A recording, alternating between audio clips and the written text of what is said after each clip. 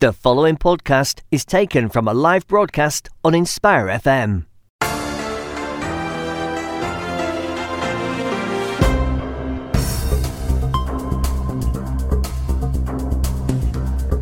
Assalamu alaikum wa rahmatullahi wa barakatuhu, and welcome to Friday Night Live with me, Hafiz Shaban, this Friday early or late afternoon. I was going to say early evening, but late afternoon as the days get longer. A rather dull and a wet day out there, but it is the 3rd of May 2019 and corresponding towards or to the 28th of Sha'ban, I believe.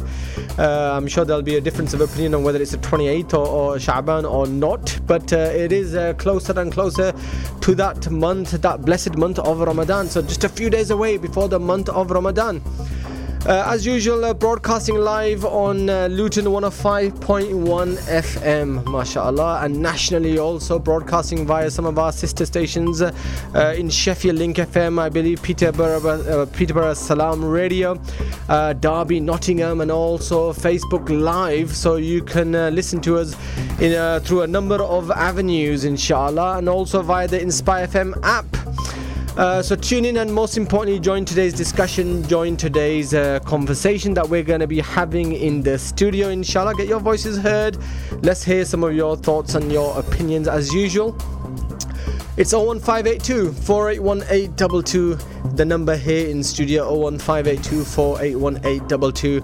And for those of you that love your SMS or your WhatsApp messages, is 07779 481822 is the number here in the studio, inshallah ta'ala, for your SMS and your WhatsApp messages. Right, so it's been a while since I've been here in the studio, inshallah ta'ala, so it's always good to be back on a Friday evening, spending 2 hours of a Friday evening discussing current affairs on this channel, mashallah, and it's got a very, very wide listenership, and it's always good to hear from our listeners, inshallah. But whilst I've been away, Brother Zafar here has been keeping the hot seat, mashallah, warm.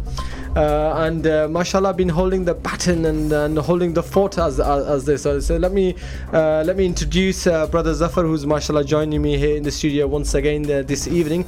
Brother Zafar, assalamu alaikum wa rahmatullahi wa barakatuh, and welcome to the studios. Wa alaikum salam, jazakallah khair. Mashallah, no stranger. Mashallah, you've been holding the baton, holding the fort, mashallah. Just about, over the last couple of weeks.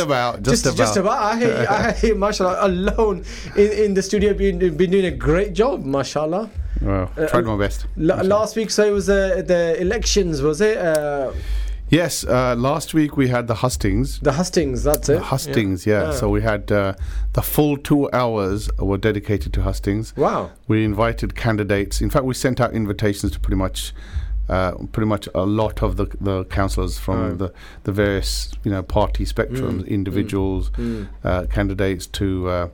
And we managed to get some of them. We managed to get, I think, 5 or 6 to actually come in the studio and talk.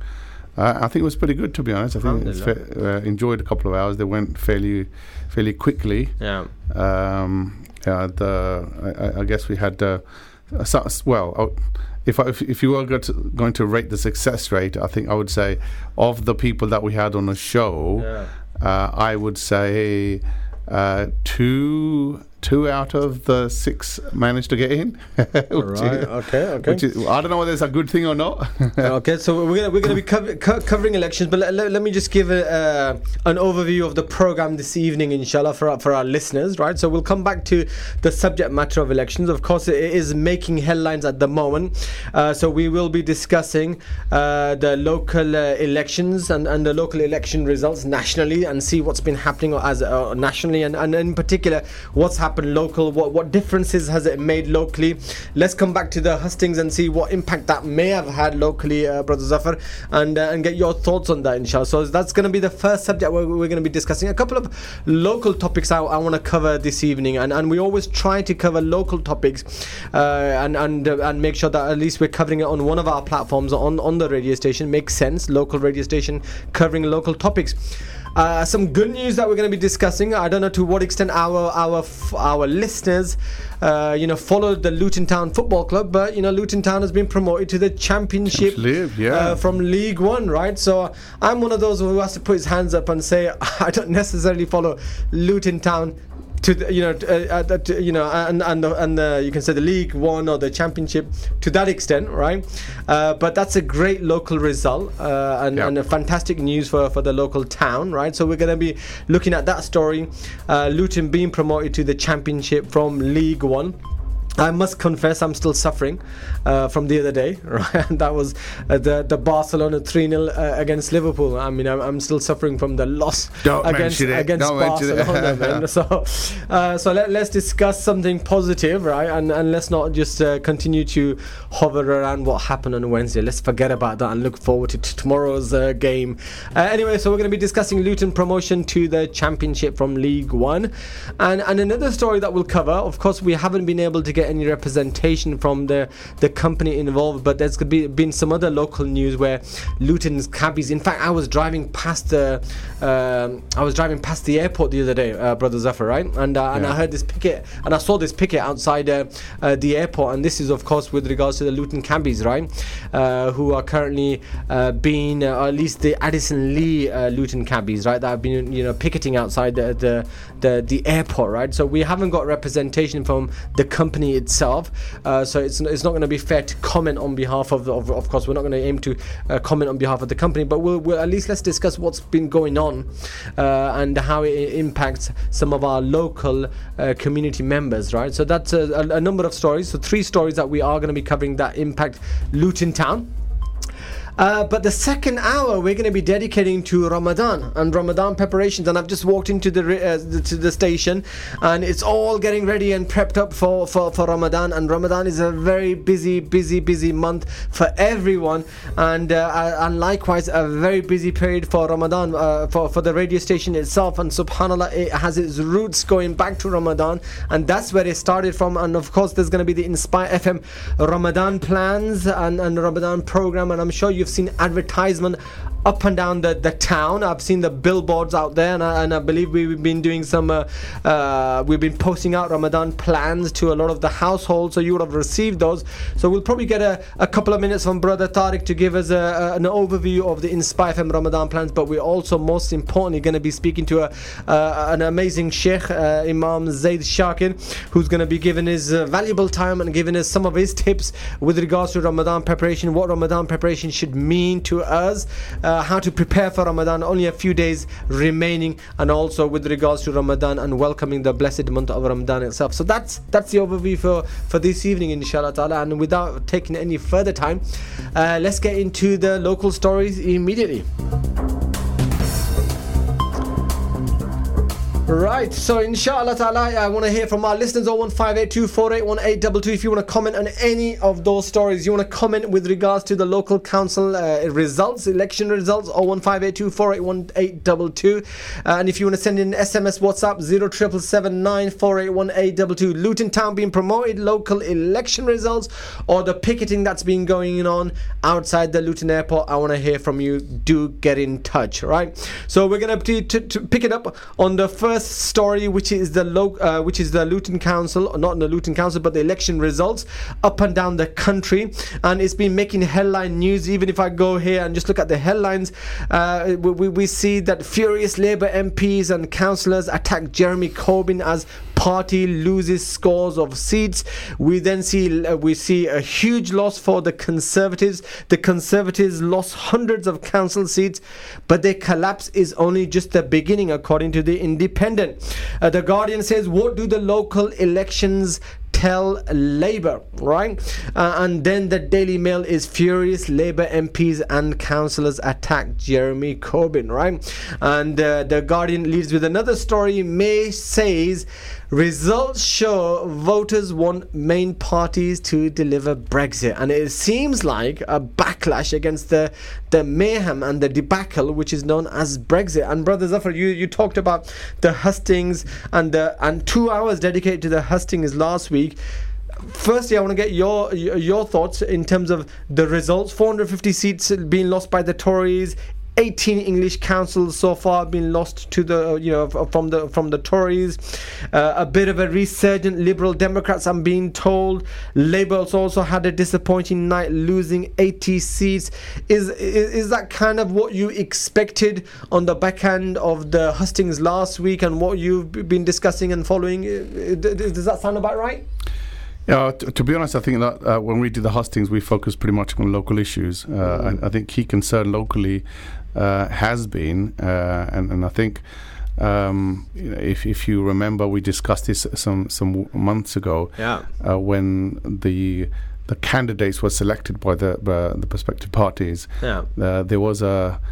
Can I call it a large-scale cull? But there was a ousting of a lot of the sitting councillors. There was lots of disillusionment, and what I understand is that disillusionment was around the handling of one of the key issues, right, which was around the airport taxi rank, right, being transferred to the next story that we have. Yes. So that being the spur for the change in the councillors. So there's been a whole batch of new councillors been elected, primarily on the Labour ticket, and so the key focus of the hustings, as far as I was concerned, was to try and gauge the calibre. Right? This is an issue for everybody. This is an issue for the whole community. Now, I'm sure the candidates have been selected are capable and able and willing to do the best they can for the town. But that has not been the case previously. Now, I'm not the only one who says that. There's a lot of people who say, not necessarily openly, right? But I'm saying it openly. Luton faces a lot of issues. There's a lot of issues on the economic, education, social, health, whichever factor you want to talk about. Luton faces a lot of issues. Now we have to make sure that the people that we elect are accounted, are not just accountable, but are capable. Okay. Capable, and that was the key thing that we're trying to get out of the hustings. So we vote based upon capability. I like that, right? And accountable. You're right. An accountable executive, an accountable representation. But has there been a change in results, right? So Labour 12 wards, Liberal Democrats 5, Conservatives 2. Is there a shift there? I think that the cons. I think they lost a seat, and I think Lib Dems gained a few. I can't remember the exact details. Okay, all right. I mean, you might have the details at hand. But again, what I'm reading is that Labour pretty much have. Labour is pretty much in control. 32 councillors, Liberal Democrats 12, and Conservatives 4. Right, Luton Borough Council. Following yesterday's local election results, that's what I'm reading. Those are the stats in front of me on my screen. So it's pretty much Labour in control again. Correct. Right. That's right, yeah. Labour in control again. There's been a number of issues locally too, that have been raised, and we've been discussing those on the platform. So does that mean what Labour are the local the local community feel that they're doing a good job, or is it just one of those traditional things that the Asian community is always just voting Labour? Well, I think it's probably a mixed bag. I think probably the younger voters are a little bit more discerning. There's voter loyalty. People are voting either Labour or Conservatives because they have done that for many years. Within the community, if you break down the community, there's loyalty to candidates based on their ethnic identity, I would say. There's loyalty based on, I would say, even clan identity, right, in some respects. Absolutely. Some respects, how people vote for. I think probably, or I think if you judge by the older generation, they've been voting Labour. It doesn't matter if who stands for Labour, right? In my ward, at least, anyway, and my family included, they will just go and vote for that Labour candidate, whoever that is, without looking at the details. But I think younger voters are getting a little bit more clued up. They want to find out who the person is.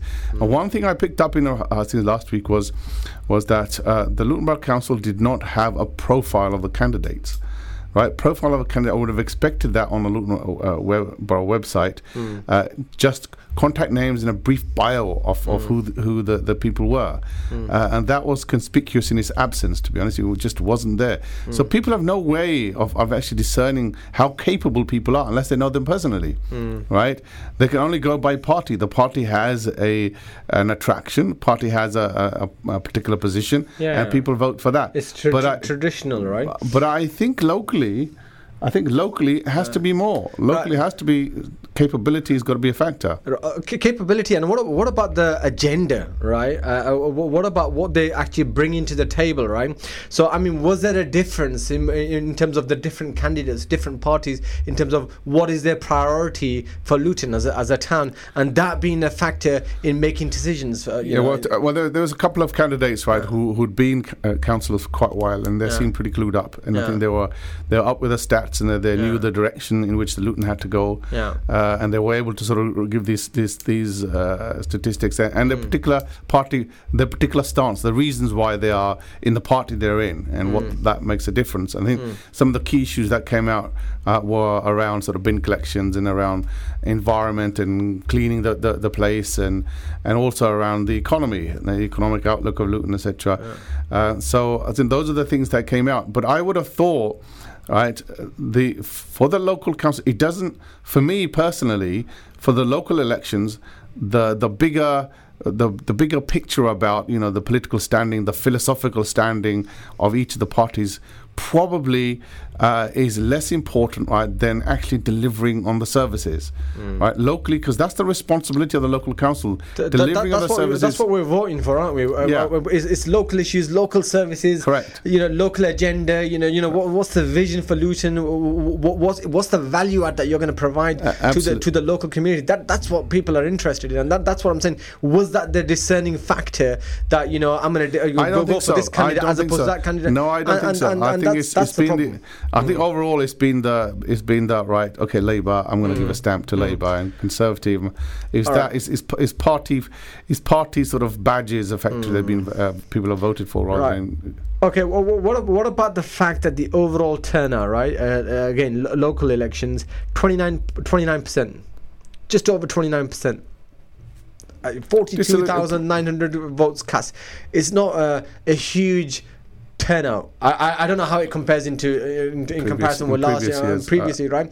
But I guess I mean, it's not a huge turnout. It's still okay. Some I mean, what, 1/3 of the populace, you know, turned out.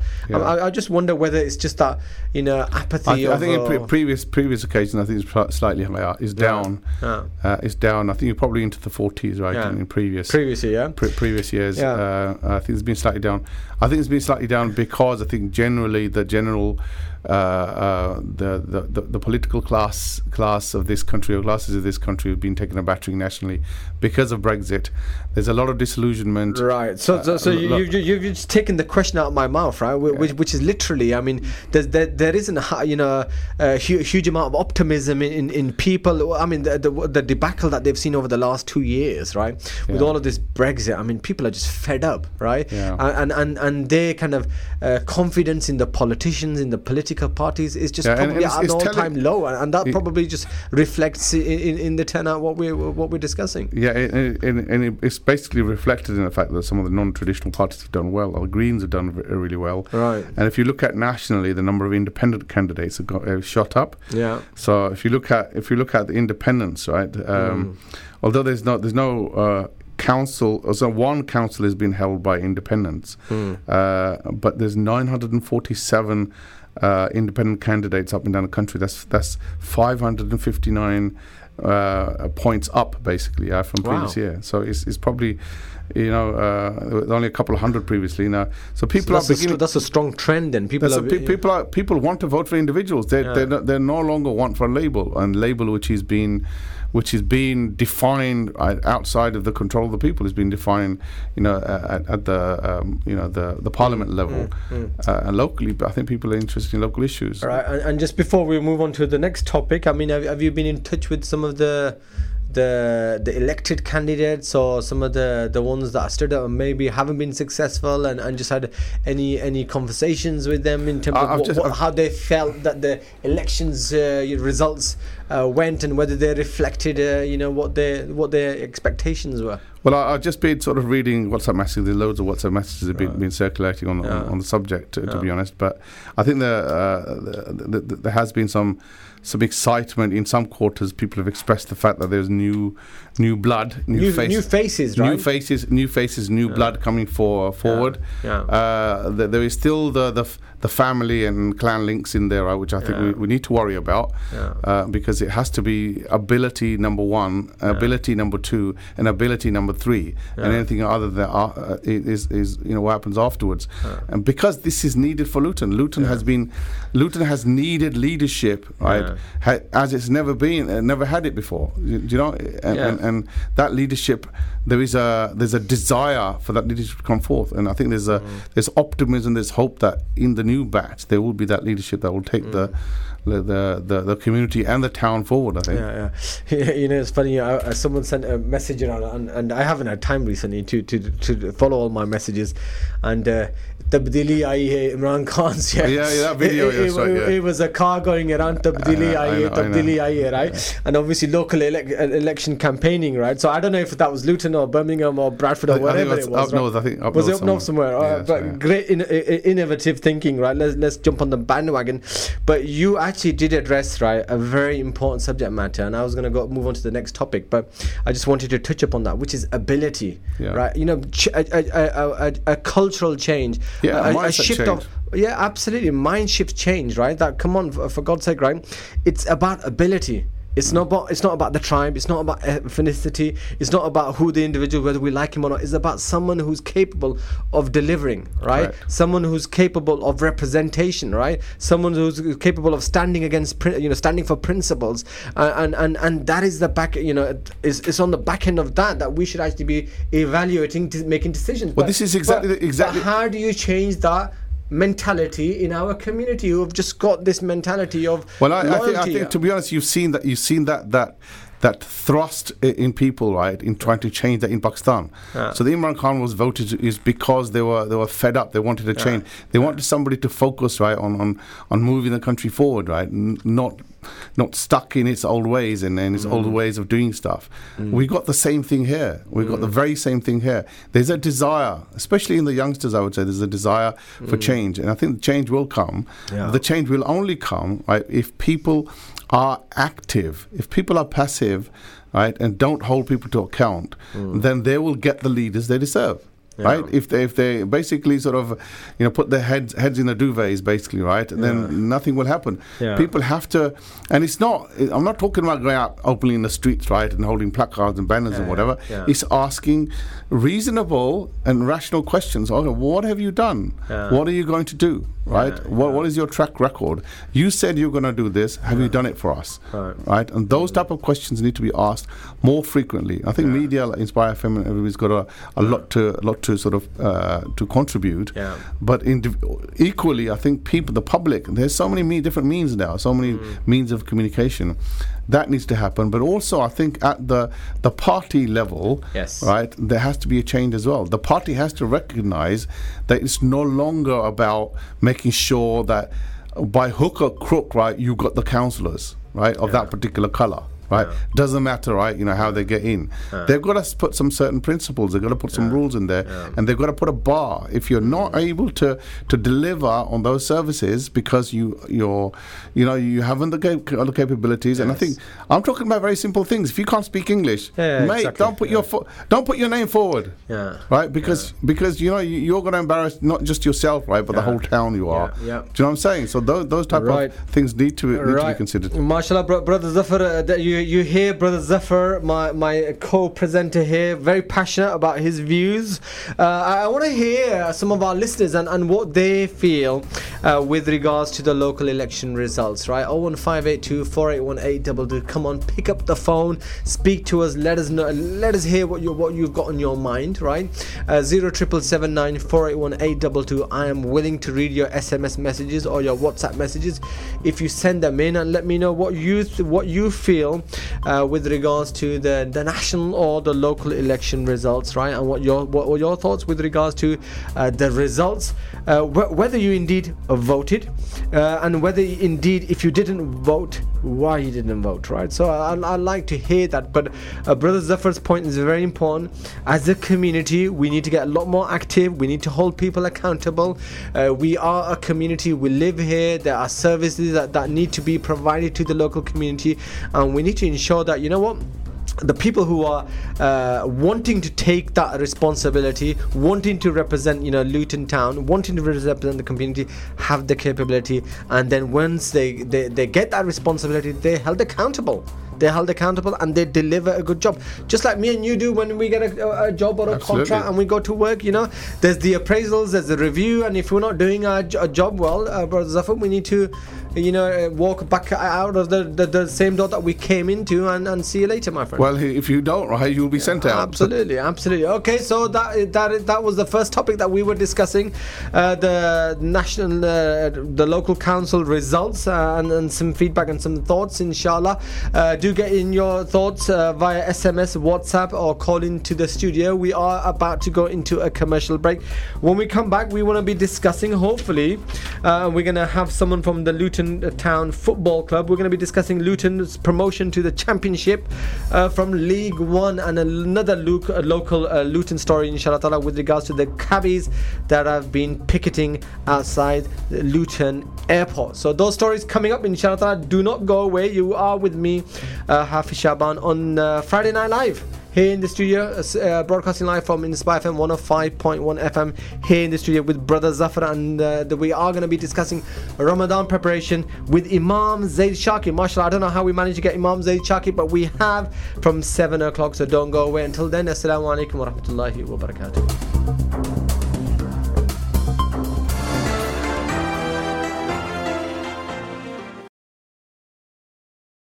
Assalamu alaikum, this is Atif Nawaz. Listen to Inspire FM shows in your time by heading over to inspirefm.org or listen on Apple Podcasts or Spotify.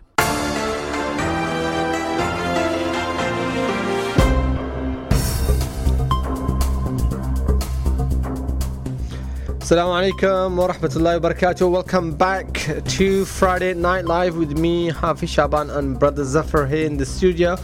As usual, broadcasting live on 105.1 FM, and we were discussing the local election results in the first half an hour of the show, with Brother Zafar exchanging his views and sharing his views with our listenership. 01582 481822 07779481822 to get your thoughts across with regards to what you feel on the election results, national local council results, inshallah. Do share your thoughts with us. We are going to be moving on to our next local story, again a positive local story that we are going to be covering, and that is a positive story in the sense that Luton are promoted to the Championship from League One. Alright, so Luton promoted to the Championship from League One.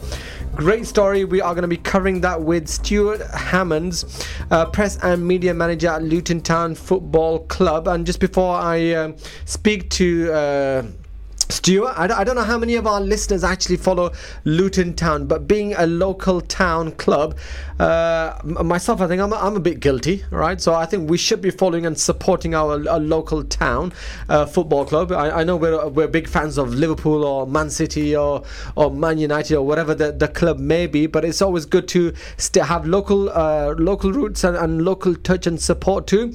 So anyway, League One promotion, Luton Town and Barnsley secured promotion, and Luton will be back in the second tier following a 12-year absence, and I was just googling it and looking at it a slightly earlier, and that's a fantastic result after 12 years being away from the league, from Championship, to coming back after a 12-year absence. That's a great result. Of course, that we've had our share of the problems over the last couple of years, which led to point deductions some years ago. But to give us a bit more information and background, let's speak to someone who's far more of an expert on Luton Town Football Club than I am, and that's Stuart Hammonds. Stuart Hammonds, welcome to Inspire FM and Friday Night Live, and I guess a well done and a fantastic result for Luton Town Football Club. Yeah, thanks. Well, thanks for having me first of all, and yeah, it's been a fantastic season, and a fantastic week, definitely, unexpectedly, because promotion was secured on Tuesday night without playing. It was Peterborough who went to Portsmouth, who were the third place team. Yeah. And if Portsmouth had won the game, they could still catch us going into us and Barnsley going into tomorrow's games. But thankfully, Peterborough went to Portsmouth and won 3-2, and it meant that the champagne corks could start popping, and we were promoted to the Championship. And we go into tomorrow's game against Oxford with the chance to finish top and finish as champions. Fantastic. You know, even before I continue with Luton Town, I was going to say, I wish it was a similar story for Liverpool as a Liverpool fan, but unfortunately it's not quite the same, is it, Stuart? Not yet. Not yet, no. I know that one of my friends was actually, he'd had a bet, I think, on the 4 L's to win their respective divisions. Liverpool to win the Premier League, Leeds to win the Championship, wow, Luton to win League One, and Lincoln to win League Two. And obviously we've kept our part of the we could keep our part of the bargain if we win tomorrow. Lincoln have won their division, but have they? Lincoln? Wow. Leeds have let him down, and I think your boys Liverpool, they may just let him down as well. Oh, don't say that, Stuart. I'm already recovering from Wednesday's defeat at Barcelona, man. don't rub it in. But anyway, so it's a fantastic result for Luton, as you say. Great positive news for the local town and the local community. But it hasn't been a kind of a smooth ride. So it's been a good few years that we've been out of the Championship, right? Yeah, well, 12 years ago, and then 12 years ago was when the club last played Championship football, and then 10 years ago the club were relegated out of the Football League, as you said a few minutes ago, with the 30-point deduction for the financial misdemeanours of the previous owners of the club. Right. The current custodians, as they call themselves, the owners, 2020 Luton Town, they took over the club and saved it from closure, really, when it was in administration. Right. But they were dealt the blow just after taking over that, you know, you're going to have to face this 30-point deduction because of what the previous regime had done. Yeah. That 30-point deduction was insurmountable, unfortunately, and the club then spent 5 years in the National League, or the Conference as it was called then. Yeah. But, the reason that the owners called 2020 is that they had a vision. When they took over. They gave themselves a 12-year plan, as it was at the time, to have the club back playing Championship football by 2020. That's incredible, and obviously, isn't it? They've beaten that by a year. Yeah. So, and the other part of that 2020 was that there would be a new stadium to play in, because you know, we all know that Kenilworth Road is is old. It's probably the oldest ground still being used in the Football League. And we need the new stadium to move on. And obviously this season we've had that great result where council have given us planning permission for Powell Court in the town centre. And Newlands Park up by Junction 10 of the M1, and hopefully in the next 3 or 4 years, we're going to see a new stadium being built in Luton and helping regenerate the area. Yeah, I'm going to come on to that just in a short while, Stu. But I mean, at the moment, so now that you got a great result, have you been able to digest that? I mean, I was reading that there's local celebrations being planned, right? Is it the traditional open top bus parade through the city centre this weekend, I believe, isn't it? That's right, yes. On Sunday will be, so whether we win the league or not, because obviously we're promoted, whether we finish first or second, it's going to be a celebration like we had last year when we won promotion from League Two, because obviously we've won back-to-back promotions now. It's 2 in 2 years, and we'll be there'll be an open top bus leaving Kenilworth Road at midday, and then making its way through Berry Park and down into the town centre to come out at St George's Square at around 12:15. So anybody locally in and around Berry Park, in Oak Road, and all the roads in the local area, we'd love to see as many supporters and local residents coming out and, cheering the lads. Yeah, giving it a round of applause. To make the way. And then there'll be thousands in St George's Square. There's entertainment going on. From 11 o'clock, the entertainment in the town centre is happening. And then the boys will be on stage. BBC Three Counties presenter Jeff Doyle will be interviewing loads of the squad members on stage, and then there's a civic reception in the town hall for the players and staff after that. So, yeah, this please, for anybody listening locally in and around Luton, and especially the streets surrounding the ground in Berry Park, please come out and enjoy the celebrations. So that will be, is it Sunday, did you say?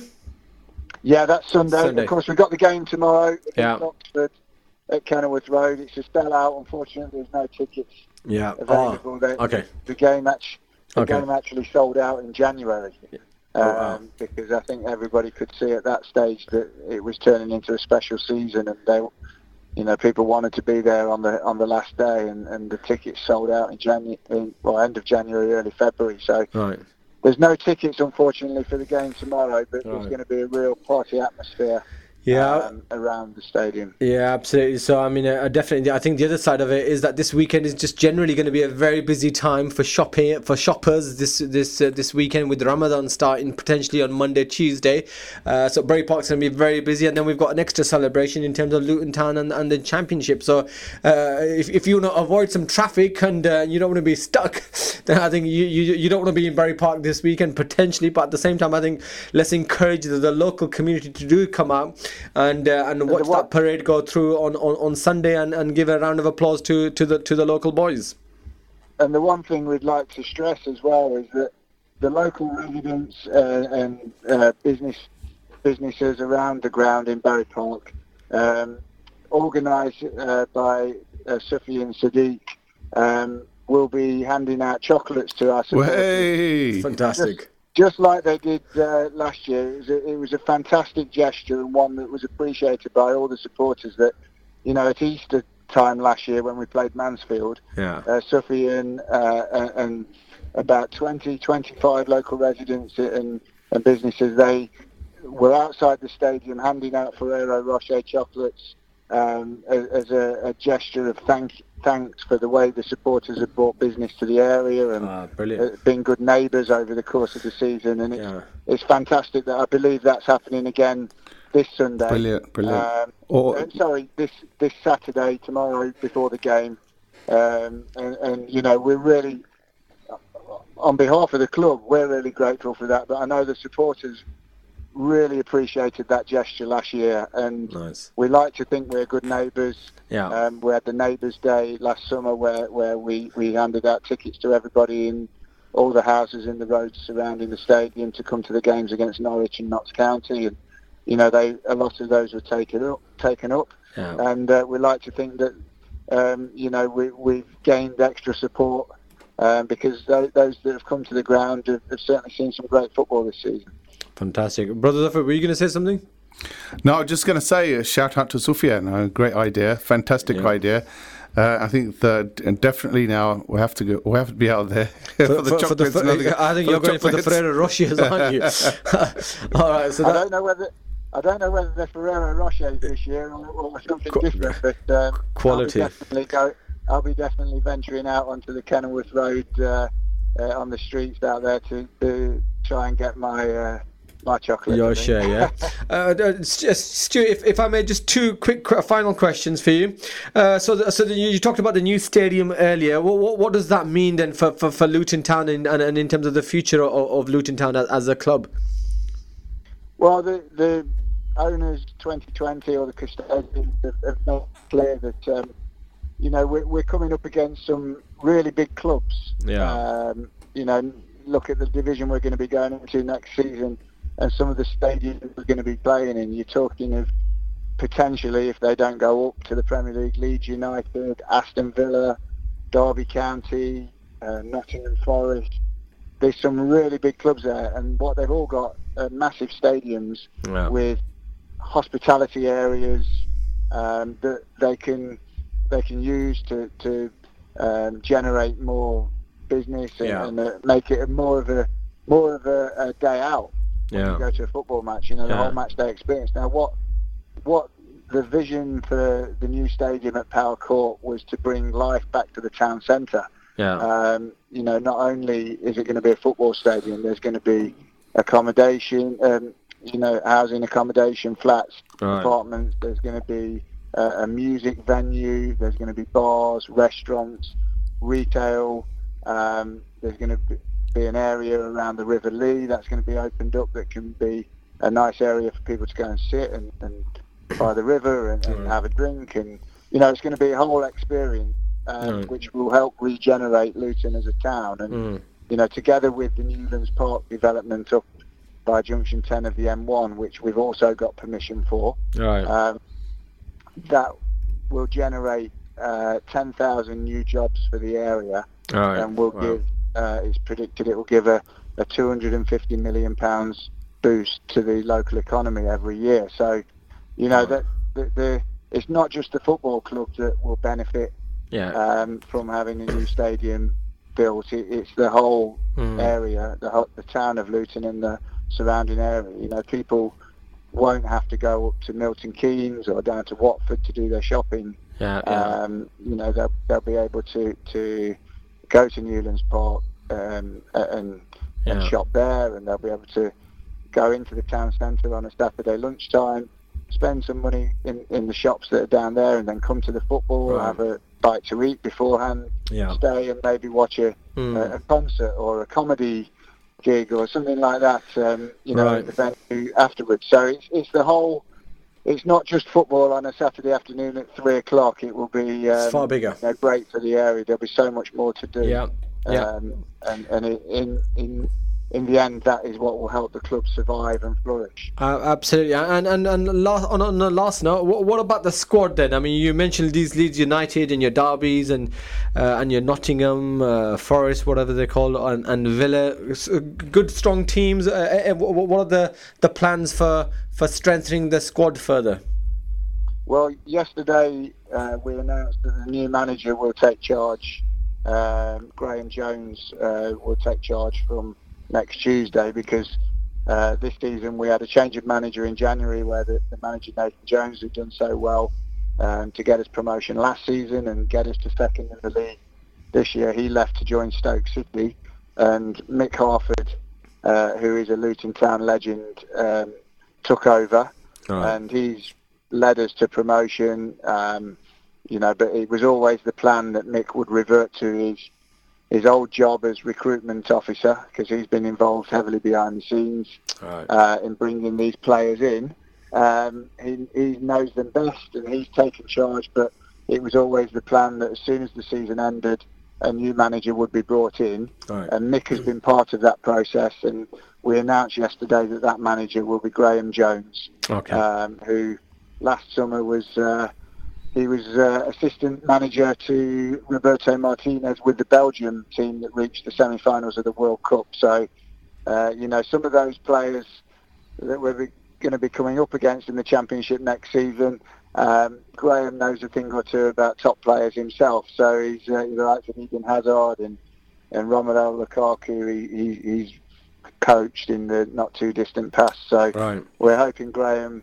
But of course, with the squad, he'll have his own ideas. He'll try and keep as many of the current players together that he thinks can flourish in the Championship, I'm sure. But every team that goes up strengthens in some way to increase the quality and the competition in the rest of the squad. So it's wait and see. Really, it's a new era in terms of management.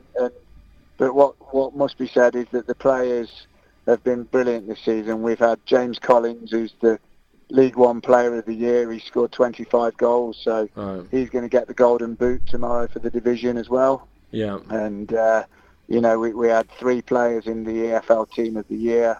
We've got James Justin, a Luton boy. Luton, the crowd sing he's one of our own. He's come through the academy. He's been with Luton Town since he was 7 years old, and he was named in the EFL Team of the Year and was nominated for EFL Young Player of the Year this year as well. So we've got a lot of very good quality players, and hopefully we can keep as many of them together for a long time to come. Oh, fantastic. Stuart Hammonds, great stuff. It sounds like very exciting times for Luton Town Football Club. A lot happening.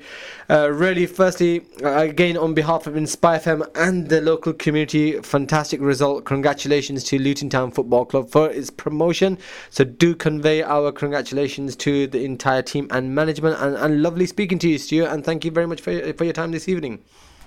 Thank you very much for having us, and thanks for the congratulations. I'll pass them on. You're welcome. You're welcome. Thank you indeed. Thanks. Bye-bye. Bye-bye.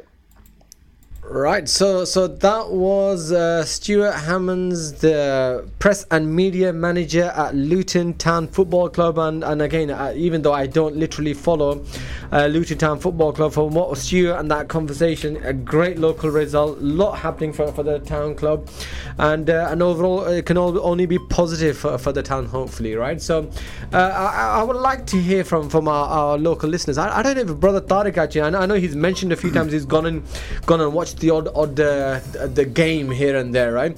But I'm sure it'll be a nice experience for some of the local community to actually go in and watch a game or two. I'm tempted to actually try that experience myself sometime in the future, right? I think quite a few go, to be honest. Yeah? You know, my son goes with one of his friends' father. Basically, he texts him. He's been a few times. Oh, really? So. Okay.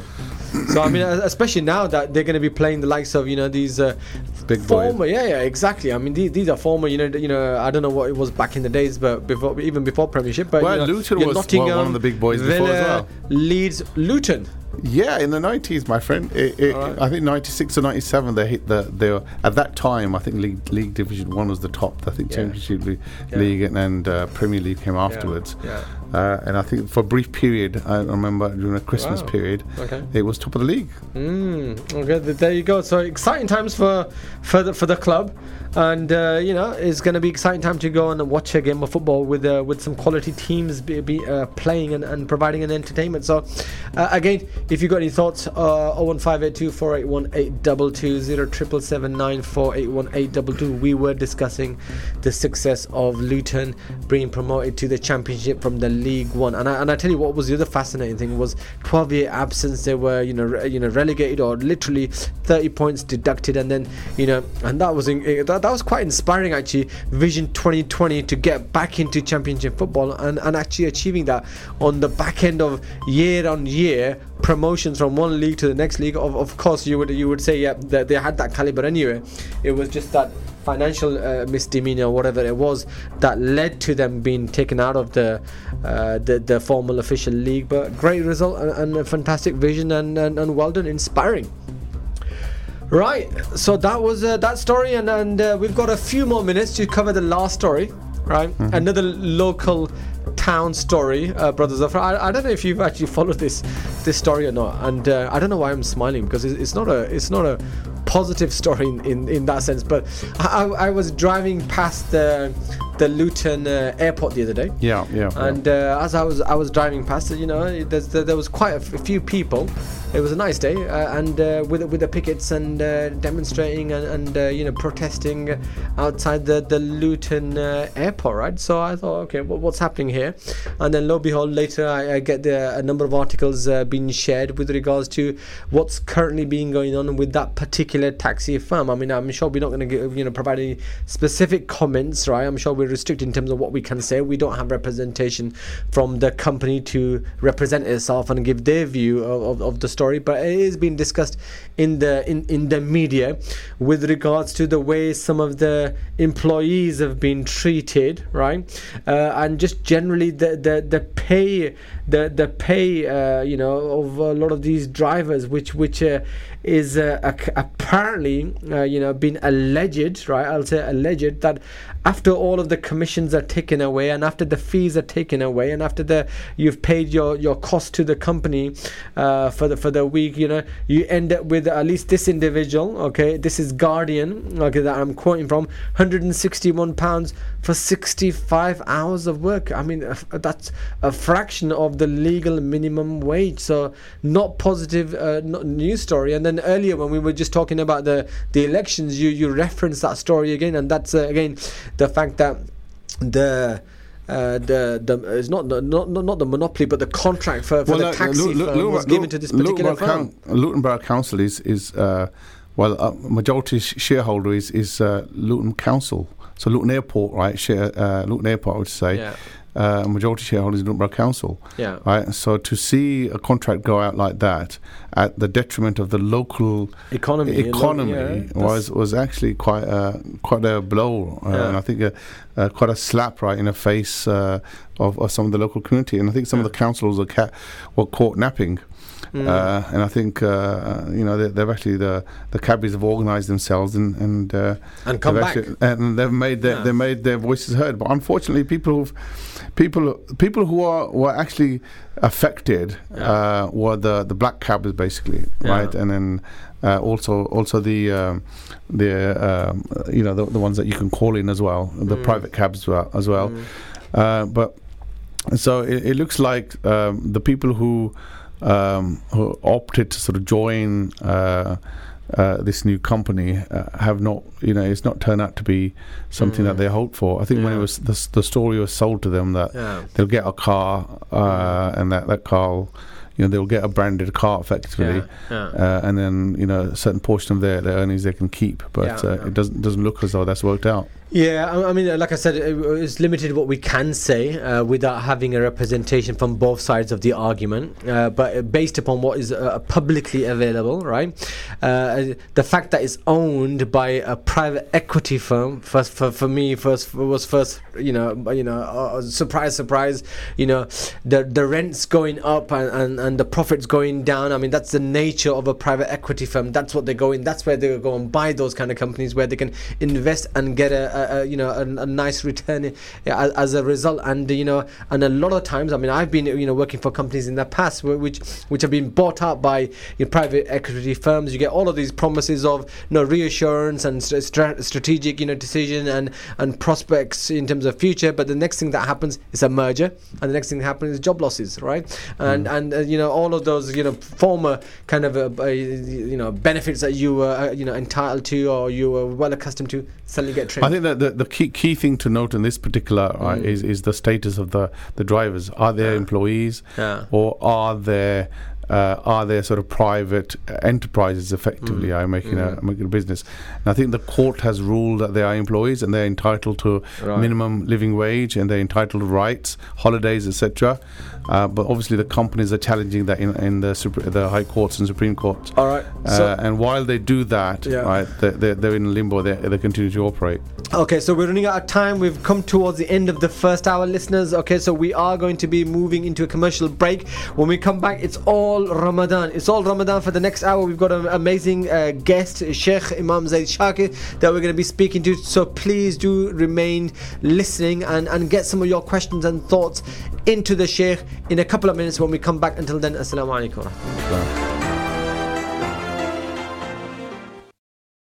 You're listening to an Inspire FM podcast, making available our popular programs from our daily broadcast on Inspire FM.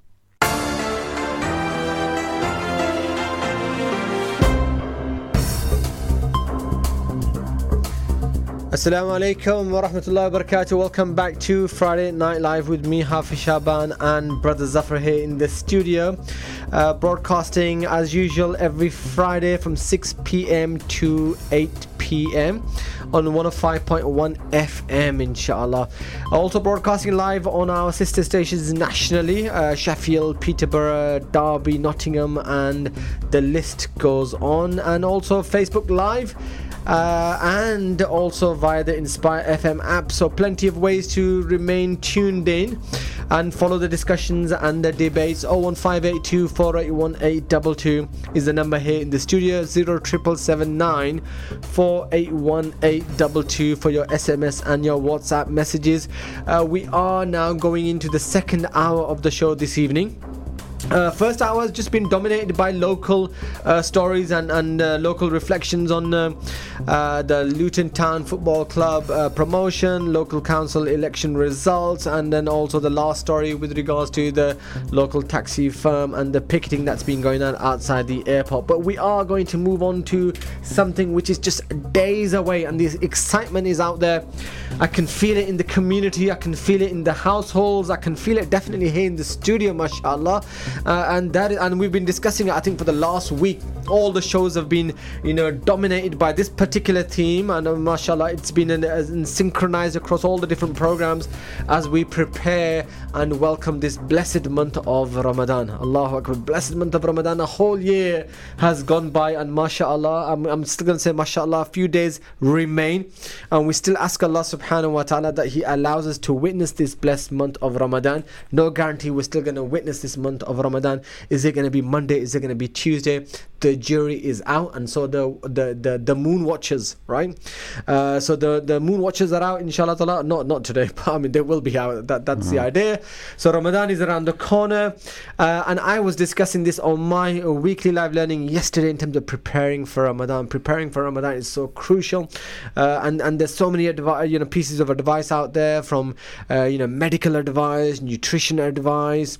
I don't know if you're going to listen to that nutrition advice or not. Don't eat fried stuff. I was just hearing the tip earlier. I'm sure all of us look forward to those samosas and kebabs when we're opening our iftars. I don't know if you're going to be listening to some of those tips, right? And there's a lot happening in the studio too. A lot happening by Inspire FM. Mashallah, is fantastic that every year we're leading the community. I was going to say from the front, and I don't know if I should say that, but there's no harm in saying that. But mashallah, I'm trying my best. In addition to others, leading the community from the front, and really trying to ensure that the spirit is there. Right, the spirit is a positive spirit. We try to home in every year on a particular theme, and that's fantastic because it's not the same theme every year. So what should we be focusing on this year, and new initiatives? So I think fantastic stuff, inshallah ta'ala. We are going to be calling Sheikh Imam Zaid Shakir, right? So Brother Zafar tells me, I was saying earlier in my comment, fantastic result in terms of getting such a notable Sheikh onto the Inspire FM platform and engaging and discussing with Imam Zaid Shakir. And I'm gonna, I actually studied with Imam Zaid Shakir in '96, and mashallah, I spent a year with Imam Zaid Shakir out in Damascus in '96, mashallah. So, I'll mention that to him. Let's see if he remembers. I did speak to him and meet him once after that, but it's been a long time. So I'm sure that the Sheikh has met many people and completely forgotten who is Sha'ban, right? But anyway, let's start with Brother Zafar. Right, Brother Zafar, what's happening in the Inspire FM studio, Sheikh, this year, and what is the treat waiting our listeners, right, with Ramadan? Well, obviously, Inspire FM grew from Radio Ramadan, and Ramadan is in our DNA. Alhamdulillah, we look forward to it every year. It's a fantastic time for us. It's also obviously sort of a very spiritual time for everybody else, all the Muslims, inshallah. But every year we try to strive and do something different, and our programming, our content, again, is different this year. This year is about the journey. It's the journey of Islam, basically, journey of development in Islam. You might be at the very early stage where you're thinking about becoming a Muslim, or you might have been a practicing Muslim for many years, and you want to sort of go down that journey a little bit further. Alhamdulillah, we're trying to cater for that. We're trying to cater for all the different types of listeners potentially we might have out there. So that's from a programming point of view. If you are used to sort of going to our website, inspirefm.org, you'll see there's a new look and feel of the website. Mashallah, is very good. The programming is easier to get to. And inshallah, for the first time, we have introduced, right, for our Muslim listeners and wider community, the Salah widget. Salah widget. The Salah widget, mashallah. Well, what's new about the Salah widget? Well, the Salah widget, right? Because I've heard of this Salah widget. Well, have you ever been in a situation, right, where you want to find out when is the next Tarawih Jamaat? Yeah. When is the next Salah Jamaat? When is Salah Jamaat? I had that predicament yesterday. I was trying to find out what time is Isha Jamaat in Masjid Noor. This is the place. This new widget, right, not only gives you the Sehri and Iftari times, it tells you all of the Jamaat times, Salah Jamaat times, and it also tells you what the next coming up Jamaat is, right, and where it is. As an alert, or you No, it's on there. It's on there. It's constantly scrolling. Okay. Right. Okay. So you just open up the app and it will tell you the next Jama'ah is in Kokni Masjid, for example. That's right. Asr or whatever that's it right. is. And it's got the arrows, so you can go forward and backwards and find out what's the Jamaat that's 8 o'clock or whatever. Okay. And against each of the salahs,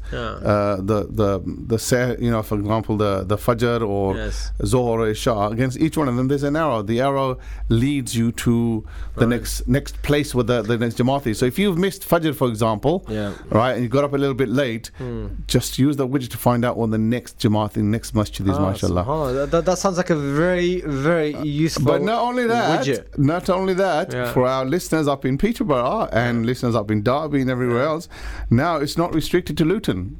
It's now international. It's now global. Anybody, anywhere in the world, right, can actually click on there, and if their masjid is not listed, they can click on it and they can actually provide us the information. They can volunteer to provide us the information, and it'll be on there for their listeners, inshallah. Fantastic, right?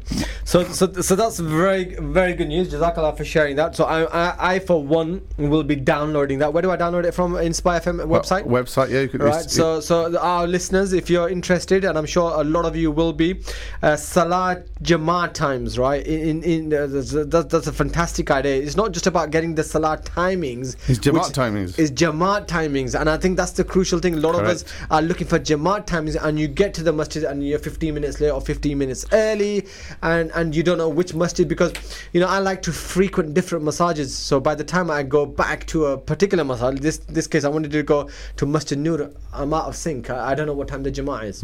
Inshallah. All right, fantastic widget for our listeners. What else? So what's the program this year then in terms of Ramadan for Inspire FM? What's our focus? Well, there's two. Well, obviously the programming I've mentioned already. You'll have the appeals that we normally do, and the Bury Park appeal we normally have. Live broadcasting in Bury Park. We're going to make that into more of a bazaar atmosphere. We'll be selling stuff for charity, etc. as usual. But also this time, for the first time, that normally happens in the last 10 days for some reason. And I'll tell you why, because a lot of the last few years, I happen to, alhamdulillah, be doing i'tikaf in Kokni Masjid, right? And when we have our windows open, the only thing I can hear is Brother Tariq, from Bury Park. But unfortunately, I can't go and see what's happening in Bury Park. But I know Inspire have got a presence in those last 10 days, so I've never been able to actually experience it personally. That's right, yeah. But also, inshallah, for the first time, we'll be doing an Eid event in the park as well. So Inspire Eid, right, is going to be held in Lucy Park, inshallah. Right, away from the local parks where obviously there is events going on already. But this is providing an alternative, right, for people who want to go to it. Now we're hoping that it's going to be a big event, a massive event. And it's just the reason we chose Lucy Park is because it's an area where there is a good mix of communities, and the idea is to make Eid an event, right, for all of the community, not just the Muslims. Inshallah. So you're jumping 1 month ahead to Eid, but okay. Why not, man? Why not? Fair enough. But let's go back to the main, almost I was going to say, event of this evening's show, and that is Ramadan, preparing for Ramadan. And mashallah, it's great privilege to have Imam Zaid Shakir with us live from, I believe, would be the US, right? And mashallah, the Imam Zaid Shakir, I'm sure, is no stranger to most of our listeners, if not all of our listeners. So let me welcome Imam Zaid Shakir to Inspire FM on Friday Night Live. Assalamu alaikum wa rahmatullahi wa barakatuh, Sheikh. Wa alaikum assalam wa rahmatullahi wa barakatuh. Jazakumullah khairan, barakallahu feekum. Ahlan wa sahlan, Sheikh. I was just telling Brother Zafar earlier, you probably won't remember 1996, stretching back to 1996 in Damascus. I remember studying there for the year and having the privilege of being in your company, mashallah. So I haven't spoken to you for many, many years since then, but alhamdulillah, great speaking to you today live on the radio station. Alhamdulillah, it's a great honor. May Allah bless you and reward you for all of your sacrifices that you made over the years, and the pursuit of knowledge and the work that you're doing to extend that knowledge to others via various media. May Allah Ta'ala give you much respect in all that you do. Alhamdulillah, may Allah subhanahu wa ta'ala accept it from all of us, inshallah ta'ala. Taqabbal Allah minna wa minkum, inshallah ta'ala. Imam Zaid, we're discussing preparing for Ramadan. That's our theme, that's our topic. And I think the best way to open up that conversation is maybe for a brief reminder from yourself to our listeners. And this is mashallah, a station and a show that is broadcast nationally and also internationally across the UK. And I think a first couple of minutes open a reminder with regards to preparing for Ramadan, the few days that we have before Ramadan commences would be probably the most pertinent way of starting off, inshallah ta'ala. Alhamdulillah wa salatu wa salam ala rasulillah wa alihi wa sahbihi wa man wala. Assalamu alaikum wa rahmatullahi wa barakatuh. Alhamdulillah, I think that it's very important for us, first and foremost, to recognize and acknowledge that Ramadan is one of our foundational religious practices. We all know the hadith, Bunya al-Islam ala khams, shahadati an la ilaha illallah, wa anna Muhammadan Rasulullah, wa iqam al-salah, wa ita al-zakah, wa hajj al-bayti, wa sawmi Ramadan. That being the case, the first thing I think it behooves us to do is to try to learn the rulings associated with the fast. As a religious act, it has its lawful and unlawful aspects. It has its desirable and undesirable aspects. It has its permissible aspects. So before we enter into any act, we learn its rulings. And so I think we should learn the ruling of Ramadan. How do we commence the month? There's much confusion sometimes around the commencement of the month, and a lot of times that confusion is rooted in the failure of many people to understand just what are the proper ways of determining that Ramadan has indeed started. Who is it incumbent upon to fast? What are the conditions that have to prevail for a person to fast? What breaks the fast? What are the things we have to refrain from during the month? And then we, even beyond that, what are some of the fatwa that are relevant in terms of things like an IV drip? Would that break your fast? Or if you vomited without forcing yourself to do so, does that break your fast? It does not. So learning the rules. Then after that, learning the sunan or the adab, because every act is the arkan or the first things that we need to know, including the niyyah. What is the proper niyyah? Can I make one niyyah and it covers the entire month? Or do I have to make a niyyah every individual day? Does that niyyah have to be done at night before the fast commences? Or do I have until noon? Learning who has the fast, what breaks the fast, then the adab of the fast. And I think it's very important for us to, in this area, to understand that this is a great opportunity for us to draw close to Allah subhanahu wa ta'ala. And the hadith that mentions the most popular and widely known hadith that mentions drawing close to Allah subhanahu wa ta'ala, it mentions love. So Allah, man adali waliyan faqad adantuhu bil harb wa ma taqarraba ilayya abdi bi shay'in ahabba ilayya. So whoever transgresses against my beloved protectorate, there's love in wilaya, qurba wa mahabba. So there's love in wilayah. My servant does not draw close to me with anything more beloved.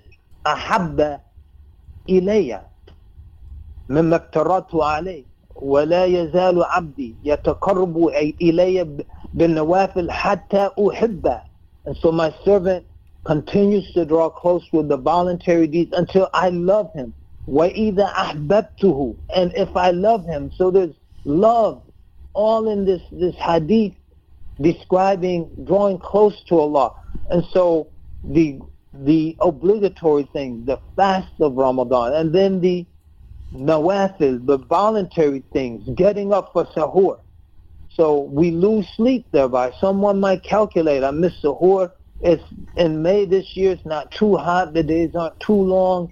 so I can skip the meal. I'll get an extra hour and a half of sleep. I'll get up 10 minutes before the sunrise, jump up, make wudu, and do my salah, and I'll get an extra. But Allah loves that we miss that hour and a half of sleep.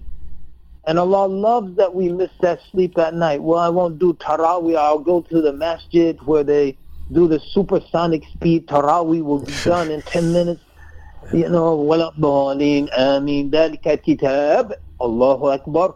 And 10, 20 rakats of that, we're done in 15 minutes. We go home and we go to sleep. No, Allah loves that we stand and we stay until the Imam leaves. And then we go home. And now it's late. But Allah loves that sacrifice that we're making. And those are the things that draws close and near to Allah subhanahu wa ta'ala. So just for now, I'm sure there are other questions, but just to summarize, to learn what are the obligatory and desirable aspects of the fast, what encompasses the fast, who must fast, when does the fast start, shar'an, legally start, what time should we break our fast, what are things we should look out for in terms of don't go by your clock to determine the beginning of the fasting day. You look at in the morning, the orb is up. It's not, well, sunrise is irrelevant. We started way before that. But breaking the fast, so we look at the clock, Maghrib is at 8:35.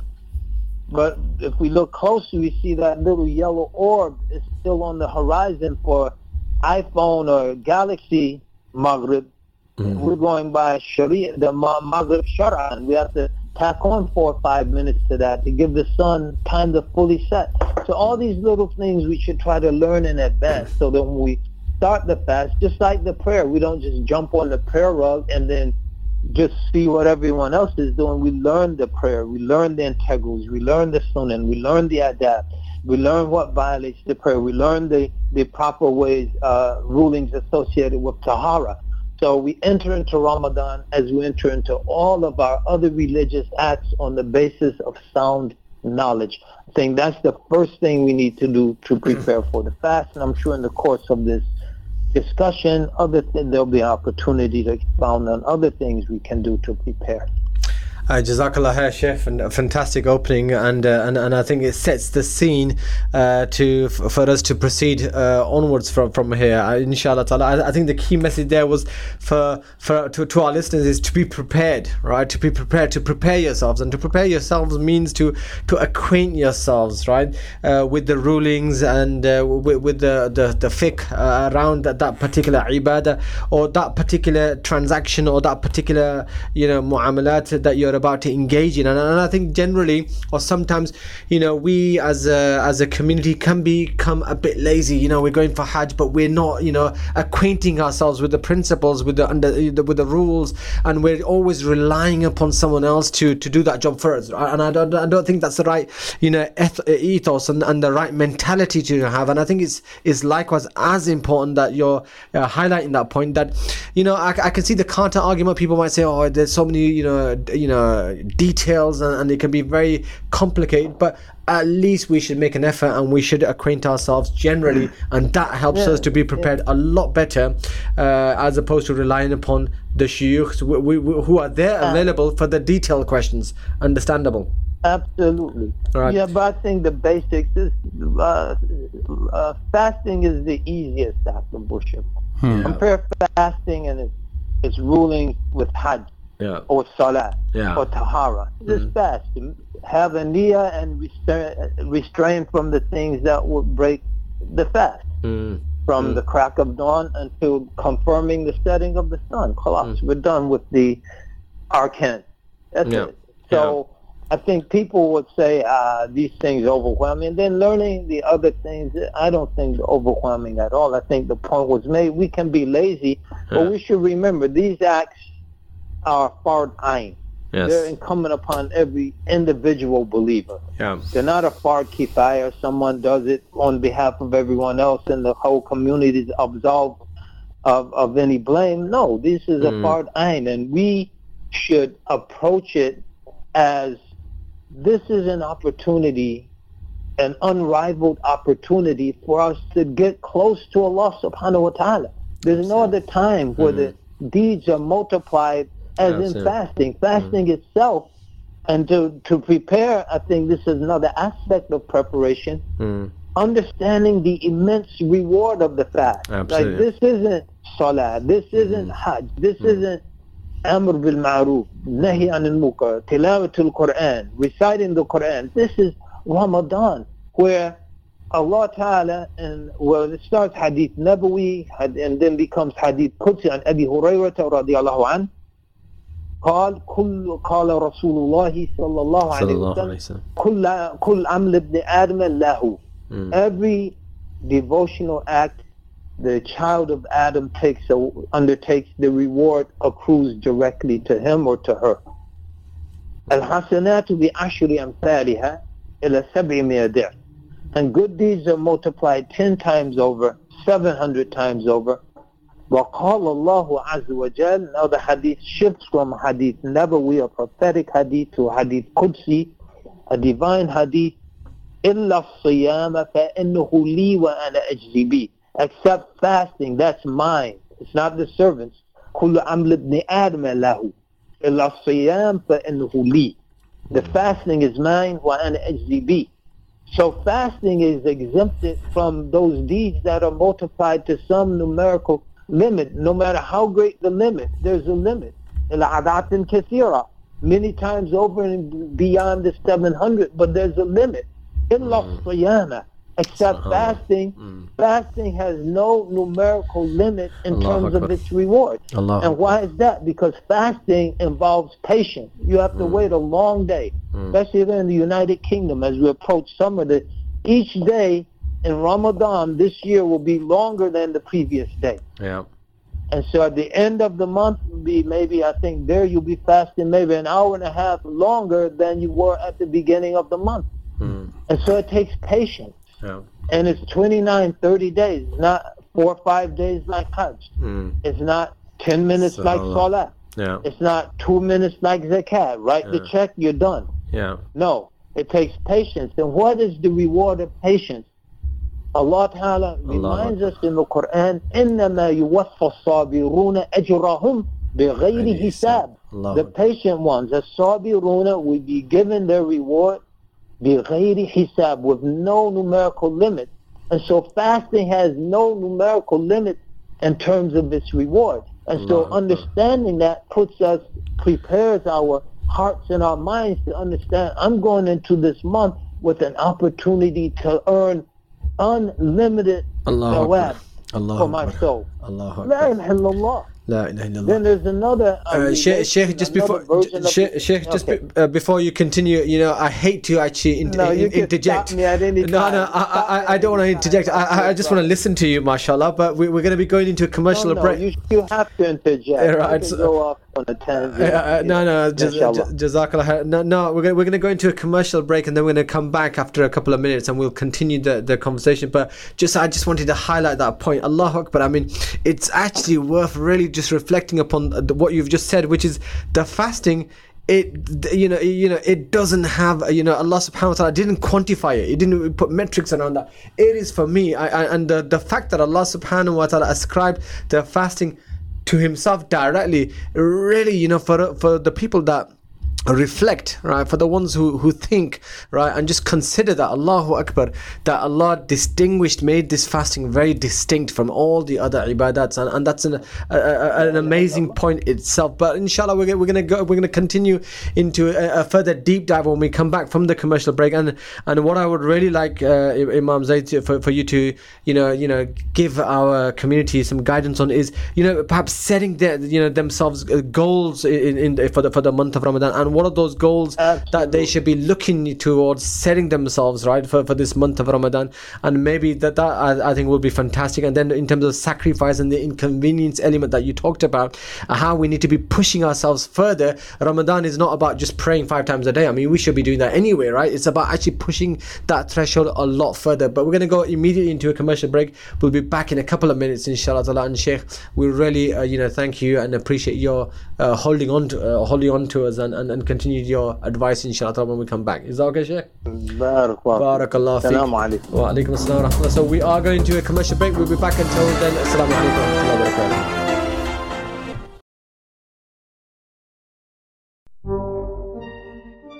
Learn more about Islam in your community. Continue listening to Inspire FM.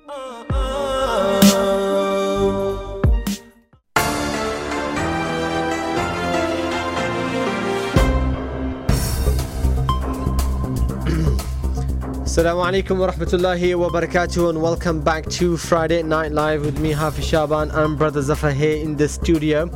As usual, broadcasting live 105.1 FM on Inspire FM. It's every Friday from 6 p.m. to 8 p.m.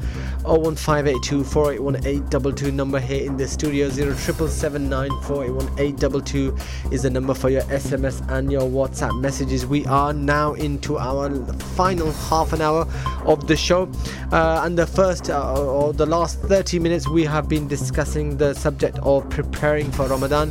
So Ramadan is the key subject that we have been discussing in this last half an hour.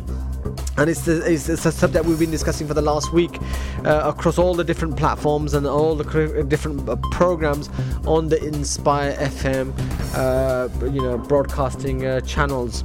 And subhanAllah, the most pertinent subject matter at the moment, because we are literally a few days away from Ramadan. And subhanAllah, we have been blessed to have Sheikh Imam Zaid Shakir with us, giving us the advice and the tips with regards to Ramadan and preparing for Ramadan.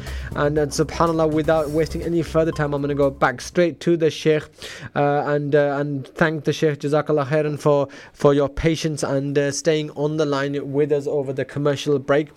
So welcome back to Friday Night Live, Sheikh Imam Zaid Shakir, with me Hafiz Shaban. Alhamdulillah. Alhamdulillah, just consider me a captive audience. And if you lose me, just call me back. You know, I'm here for the duration. I'm in it to win it. You're in it to win it. You're in it for the long term, mashallah. Fantastic. Yeah. All right. So first half an hour, mashallah, you were discussing in terms of the importance of understanding the rulings, the sunans, the adabs of the month of Ramadan, and of course that will allow us to welcome it and to give it its haqq, its due. Brother Zafar is with me as a co-presenter. Brother Zafar, you had a quick question for Imam Zaid Shakir before we continue. Assalamu alaikum, Imam Zaid. The question was really clarification about the sunnah, about starting of the fast and breaking of the fast by observing the signs, the sunset signs and subh sadiq signs, etc. I think that's a lost art. I think that's something that we've kind of forgotten, and we look at timetables and we look at sort of websites and whatever. I just wanted to perhaps you expand a little bit about what are those signs that people can look out for themselves. Yeah, I think it's very important for us to understand that we have prophetic instruction in these matters. So, sumu li ru'yatihi wa aftiru li ru'yatihi. Begin your fast upon sighting that crescent moon of Ramadan.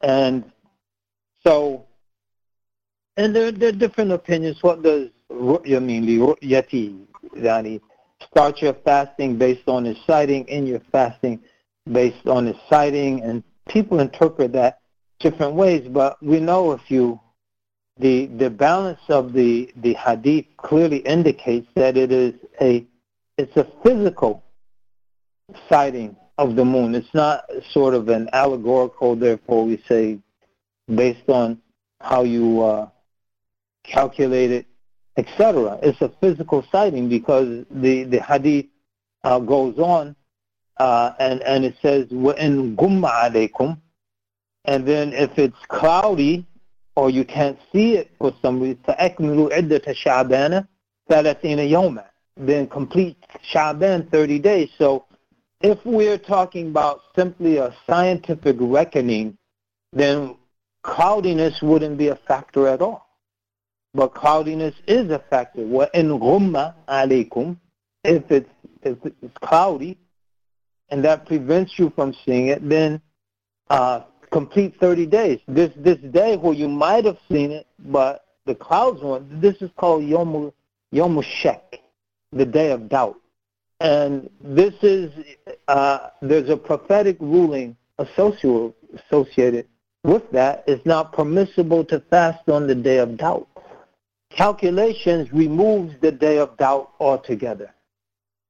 And therefore, this bit of prophetic guidance and wisdom associated with Ramadan is removed. Now, so that's how we started in our fast. Now, saying that, and then there are two opinions, is one citing Safaisi Ummah. Many scholars, particularly, they say it does because Sumu is general. All of you Muslims, Sumu, Aftiru is general, unrestricted, so it's all the Muslims, the whole Ummah. And others point to the hadith of Qurayb when he's interrogated or questioned by Ibn Abbas after he returns from Damascus. They started fasting in Damascus Friday. They started Medina on Saturday. And Ibn Abbas said, no, we're not going to consider what they did in Damascus because the Prophet ﷺ instructed us to consider our local situation. And so there's a difference of opinion there. Now, saying that, if people choose to go by the calculation, we shouldn't argue and fight.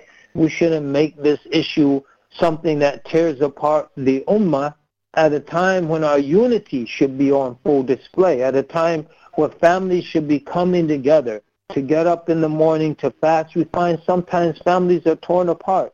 The children are doing one thing, the parents from another generation are doing another thing. The ones that follow this sheikh, they're doing something. Ones that follow this country, they're doing something else. No, we should do everything in our power to unify the Muslims in a particular area so that the relationships that they have can be accentuated and by Ramadan and the fasting and not undermined by it. But we should recognize that there is prophetic guidance in these areas, and we should try to adhere to that guidance.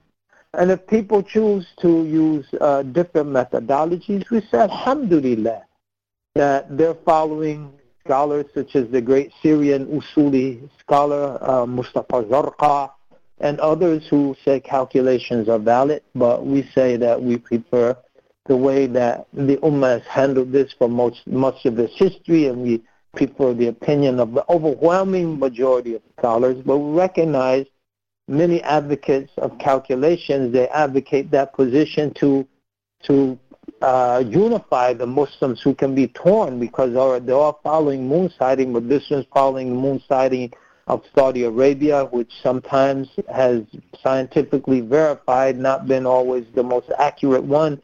These are following Pakistan, who use the accurate, but they're a day behind just because of the east to west movement of the day. These are following Morocco, who's very, very accurate. They have the actual Muwakkid Qarawiyin, and they're going out every month, not just Ramadan. They're tracking the moon.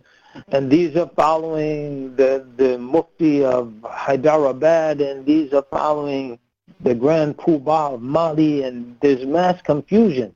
So the advocates of calculation say to cut through all of this confusion, we're just going to calculate. That's understandable. But if we can follow the sunnah of our Prophet sallallahu alaihi wasallam and keep our ranks unified, then that's the best solution. Barakallah feek, Sheikh Sayyidi, for that explanation. Hopefully, inshallah ta'ala, addresses Brother Zafar's question. Before we went into the commercial break, I was requesting yourself, Sheikh, whether you could just give a couple of minutes on setting ourselves goals for the month of Ramadan, right? So you mentioned earlier about this is a month in terms of getting closer, drawing closer to Allah subhanahu wa ta'ala. And I was just reflecting upon the Sahaba radiallahu anhum and the Salaf Salihin. I mean, that was in their DNA, gaining closeness to Allah subhanahu wa ta'ala, and the different avenues of gaining closeness to Allah subhanahu wa ta'ala. But for ourselves in the 21st century, many decades later, right, it's a case of that we have to actually practically, put plans in terms of what is it that I want to gain from this month of Ramadan, and how do I gain that in this month of Ramadan. Maybe a couple of minutes on shedding light on in terms of setting ourselves goals for the month of Ramadan. One goal, I think, and perhaps the greatest, is to leave this month forgiven. And it's related, whoever passes through the month of Ramadan is not forgiven, then that person is exposed to hellfire. So we should try to be forgiven. To do that, fasting the entire month. Man sama Ramadan imanan wa ihtisaban ghufira lahu ma taqaddama min dhanbi. Whoever fasts the month of Ramadan with faith and sincere faith, anticipating a reward from Allah, will be forgiven. Man qama Ramadan. Whoever stands for prayer in the nights of Ramadan will be forgiven. Man qama laylatul qadr. Man qama, whoever stands for prayer and worship during the night of power. And not all of it, but a significant portion of it is forgiven.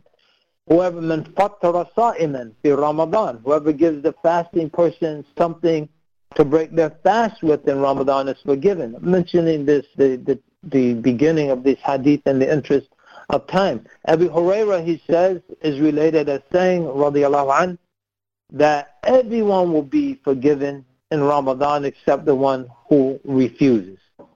فَلْيُغْفَرُ فِيهِ إِلَّا مَنْ أَبَى. And they said, those present hearing that, they said, who would ever refuse, O Abu Hurairah? He said, one who refuses to ask Allah to be forgiven. مَنْ يَأْبَى أَنْ يَسْتَغْفِرَ اللَّهِ. So we should be asking Allah for forgiveness. We should be asking Allah for liberation from hellfire. We should have the goal of reading the Quran far more than we do normally. We should, and if we can read Arabic and read the Quran in Arabic, we should have a goal of one khatam in Arabic. We should have a goal to spend a little more time endeavoring to understand the Quranic message during this blessed month. Because the Prophet ﷺ will not only recite the Quran in Ramadan, will review it with the angel Gabriel, who will come to him in Ramadan and review the Quran with him. We should try to give charity over and beyond what we normally do, because the reward of that charity is multiplied far, far beyond what it ordinarily is. And the whole month is an act of charity that Allah Ta'ala extends to us. And so we should emulate, to the extent humanly possible, that divine act of being charitable in Ramadan. The Prophet says, يعني كان رسول الله صلى الله عليه وسلم أجود الناس وأجود ما يكون في رمضان حين يلقاه جبريل فيدرسه القرآن. The Prophet ﷺ was ordinarily the most charitable of people, and in Ramadan he was especially charitable. So we should have the goal of charity. We should have the goal of fasting every single day, not making an excuse. Well, I work. Yeah, you work. You come out of your air-conditioned house or apartment or flat. You get into your air-conditioned car. You go to your air-conditioned workplace, and then you're complaining about working and breaking the fast. We should try to fast the whole month and not make excuses unless we have a valid excuse. We don't want to put hardship on anyone. But we should be willing to sacrifice. We should stand for prayer. Man qama Ramadan. Ramadan kulla. Not the first 5 days when we're excited, and then we go back and watch the football games after the first 5 days. Rush and just pray the first 8 rakats in the shortest time possible and run back home to watch football games. No, man qama Ramadan. And so not the first 5 nights, the whole month. And we should be trying to give people something, bring dates to the masjid to share with the believers there to assist them in breaking their fast. All of those are pathways of forgiveness. We should strive to be liberated from the hellfire. We should strive to restore relations that might have been broken. One of the hadiths about forgiveness is that everyone will be forgiven except one, an idolater, or one who has bad relations with their fellows. We should try to rectify those relations in Ramadan. We should try to turn off all of the social media devices. Don't go to your Facebook account in Ramadan. Don't go to your Instagram and your Snapchat and your Twitter and whatever. Leave all that in Ramadan. The world is not going to miss us. Sometimes I think if I don't respond to this text message right now, the world's going to come to an end. But you know what? People die every day, and they think they're indispensable, and the world keeps moving along. They're not even missed. They might be missed for half a day. After that, the world moves on. The cemetery is filled with indispensable people. We shouldn't think we're indispensable. I have to spend 2 hours responding immediately to text messages. When you're reading your Quran or reviewing Quran, turn your phone off. Put it on airplane mode. Put it in another room so it's not even there to tempt you. Turn the television off. Don't watch the football games. Here in America, don't watch the NBA playoff series. It's still going on after Ramadan. It's the finals, so you get the best games anyway. So skip all the rest of the preliminaries and dedicate yourself to Allah. This is a month of Allah. It's a month of forgiveness. It's an opportunity that might not come back in this lifetime. None of us is promised another Ramadan. This might be it, brothers and sisters. This might be the last Ramadan of our lives. And what our Prophet taught us, sallallahu alaihi wasallam, khitamuhu misk. They should be filled with musk. So if this is our last Ramadan, and for each and every one of us, no matter how young we are, this may well be our last Ramadan, then if that's the case, let's put the seal of musk on it. La ilaha illallah. Sheikh, Allahu Akbar. I mean, amazing advice there, mashallah. May Allah subhanahu wa ta'ala reward you. And I think, I'm not going to try to summarize it, but I mean, the essence of it is that our attitude and our mentality has to be that we approach this month so that we, with the mindset that inshallah ta'ala we will come out of that forgiven by Allah subhanahu wa ta'ala, and all our actions should then align towards that goal. Absolutely. Align towards that goal. We've got about 6-7 minutes remaining, and I wanted to ask you a last question, inshallah ta'ala. Maybe just focusing the attention of our listeners towards the essence of Ramadan, right? لَعَلَّكُمْ تَتَّقُونَ, and the element of sacrifice and inconvenience, because I think you already touched upon on that point, but it's about pushing ourselves further. Just another maybe reminder to our listeners that yes, you are gonna lose out on your sleep. Yes, going for the jama'ahs is gonna mean lesser of opportunity and time to sleep and rest, and then back to the work schedules. But that's what Ramadan is about. That is the essence of Ramadan. Maybe a couple of minutes on that, Sheikh, would be appreciated. We should understand something that is very, very important for us to understand, that Shaitan exploits the human quest for comfort. Let me say that again. Shaitan exploits the human quest or desire for comfort. So we talk about the mobile phone. The mobile phone is comfort. We don't have to be inconvenienced by going into a house or finding a phone booth to make a phone call. Now it's with us 24/7. But that comfort comes with a price. That comfort comes with the price. The price of that comfort is we surrender part of our humanity. Part of our humanity is privacy. There was a time in my lifetime, maybe you guys are too young, people would jump in their cars and ride out into the countryside to get away from it all. And they go into the beautiful countryside, maybe put their blanket out, have a little picnic, or just lay in the grass, look at the clouds floating by in the sky. You can't do that anymore. Now the phone's right there with you in the car. And so you wanted to take your wife out into the country to enjoy some fresh air and some privacy.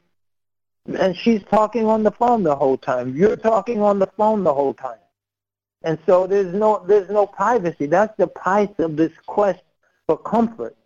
And so the art of transhumanism is just a promise from the architects of our technology that they can relieve us from the discomfort of the human condition, from disease, from the pain, the arthritis, the joint pain, the weakness, loss of strength that comes with aging. But that's part of what makes us human. Ultimately, from death, we'll find a way to escape death. Why? So it's seeking comfort. But every avenue to comfort comes at the price of our humanity. Our memory is part of our humanity. Part of what makes us human is our ability to memorize, to recall. And now all the phone numbers are in the phone. I remember when all 300 numbers were in my head. I surrendered those to the phone. I've surrendered part of my humanity.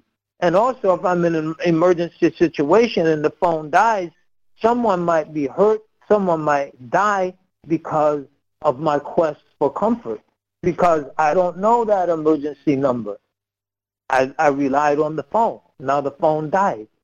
Now there's someone is suffering because of that. So Ramadan wants to get us out of our comfort zone. And getting us out of our comfort zone, it activates those aspects of our humanity that we're surrendering to the machine, particularly the spiritual. Because the machine, it can act as our brain. It can act as our physical guide. Even the MapQuest. In the past, you would go to a distant place. One time, you could go back there the next time unaided because we paid careful attention. We took mental notes. You go about 5 miles, there's a gas station on the right. When you get to the gas station, you make a left. You go up about a quarter of a mile, and then there's a dead end. At the dead end, you make a right. And you go down another mile, there's a big school. When you get to the school, you turn left, and then the street where your friend moved to is 3 streets down. And it has a stop sign. Oh, no, it has a roundabout. It's at the roundabout. And so when you get to the roundabout, past it, and so you made those mental notes. Now we just listen to the thing.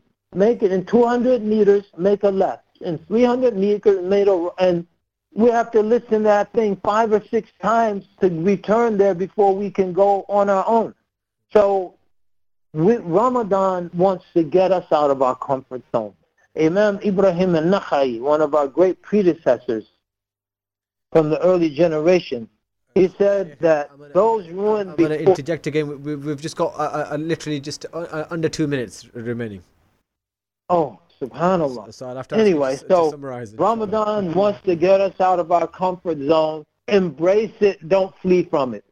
I mean, Barakallah Feek, Sheikh. I mean, I'm sure our listeners would agree. We could be discussing for a number of hours, but subhanAllah, time is limited, and I'm sure you got plenty of other commitments. And I want to thank you again on behalf of the Inspire FM radio station, and it's been an honor speaking to you, Sheikh. And Jazakallah for your advice that you've given to our listeners. It's a great pleasure. I appreciate you. I thank you so much for the opportunity. May Allah reward you, and may Allah inspire all of your listeners to support Inspire Radio.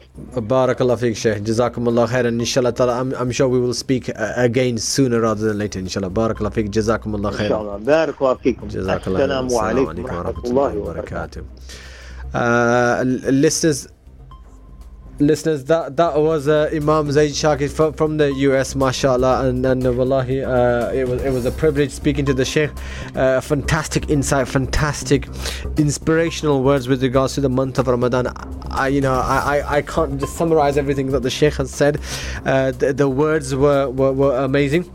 And the podcast will be available for you to listen from our website for those of you that want to listen to those words again. But in essence, in summary, is acquaint yourselves with the rules of Ramadan. Set yourselves goals. Set yourself the target to gain closeness to Allah subhanahu wa ta'ala, to be amongst those who are forgiven in this month of Ramadan. You gotta set yourself that goal. That you come out with a mentality that inshallah ta'ala you are amongst those who are forgiven in this month of Ramadan. Ramadan, and to be able to do that, fasting, qiyam, siyam are essential components towards that. And then the last component that I wanted the Sheikh to touch upon, the essence of Ramadan, and Ramadan wants to take you out of your comfort zones. Just bear that in mind, right? It's not about containing and keeping on to it. It's about inconveniencing yourself. It's about pushing yourselves. It's about sacrificing and making the most in the month of Ramadan.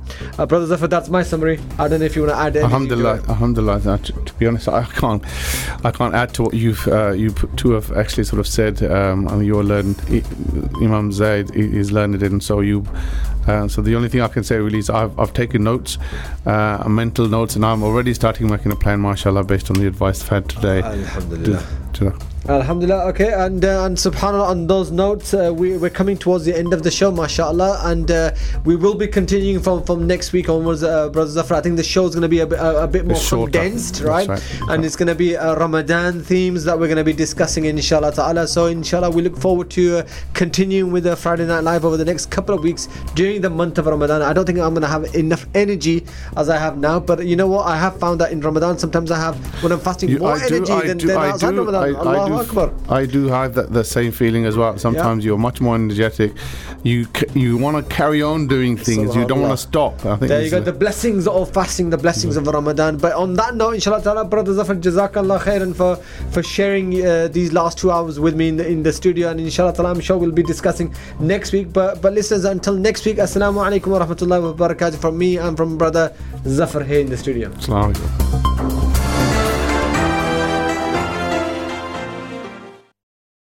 Thank you for listening to our podcast.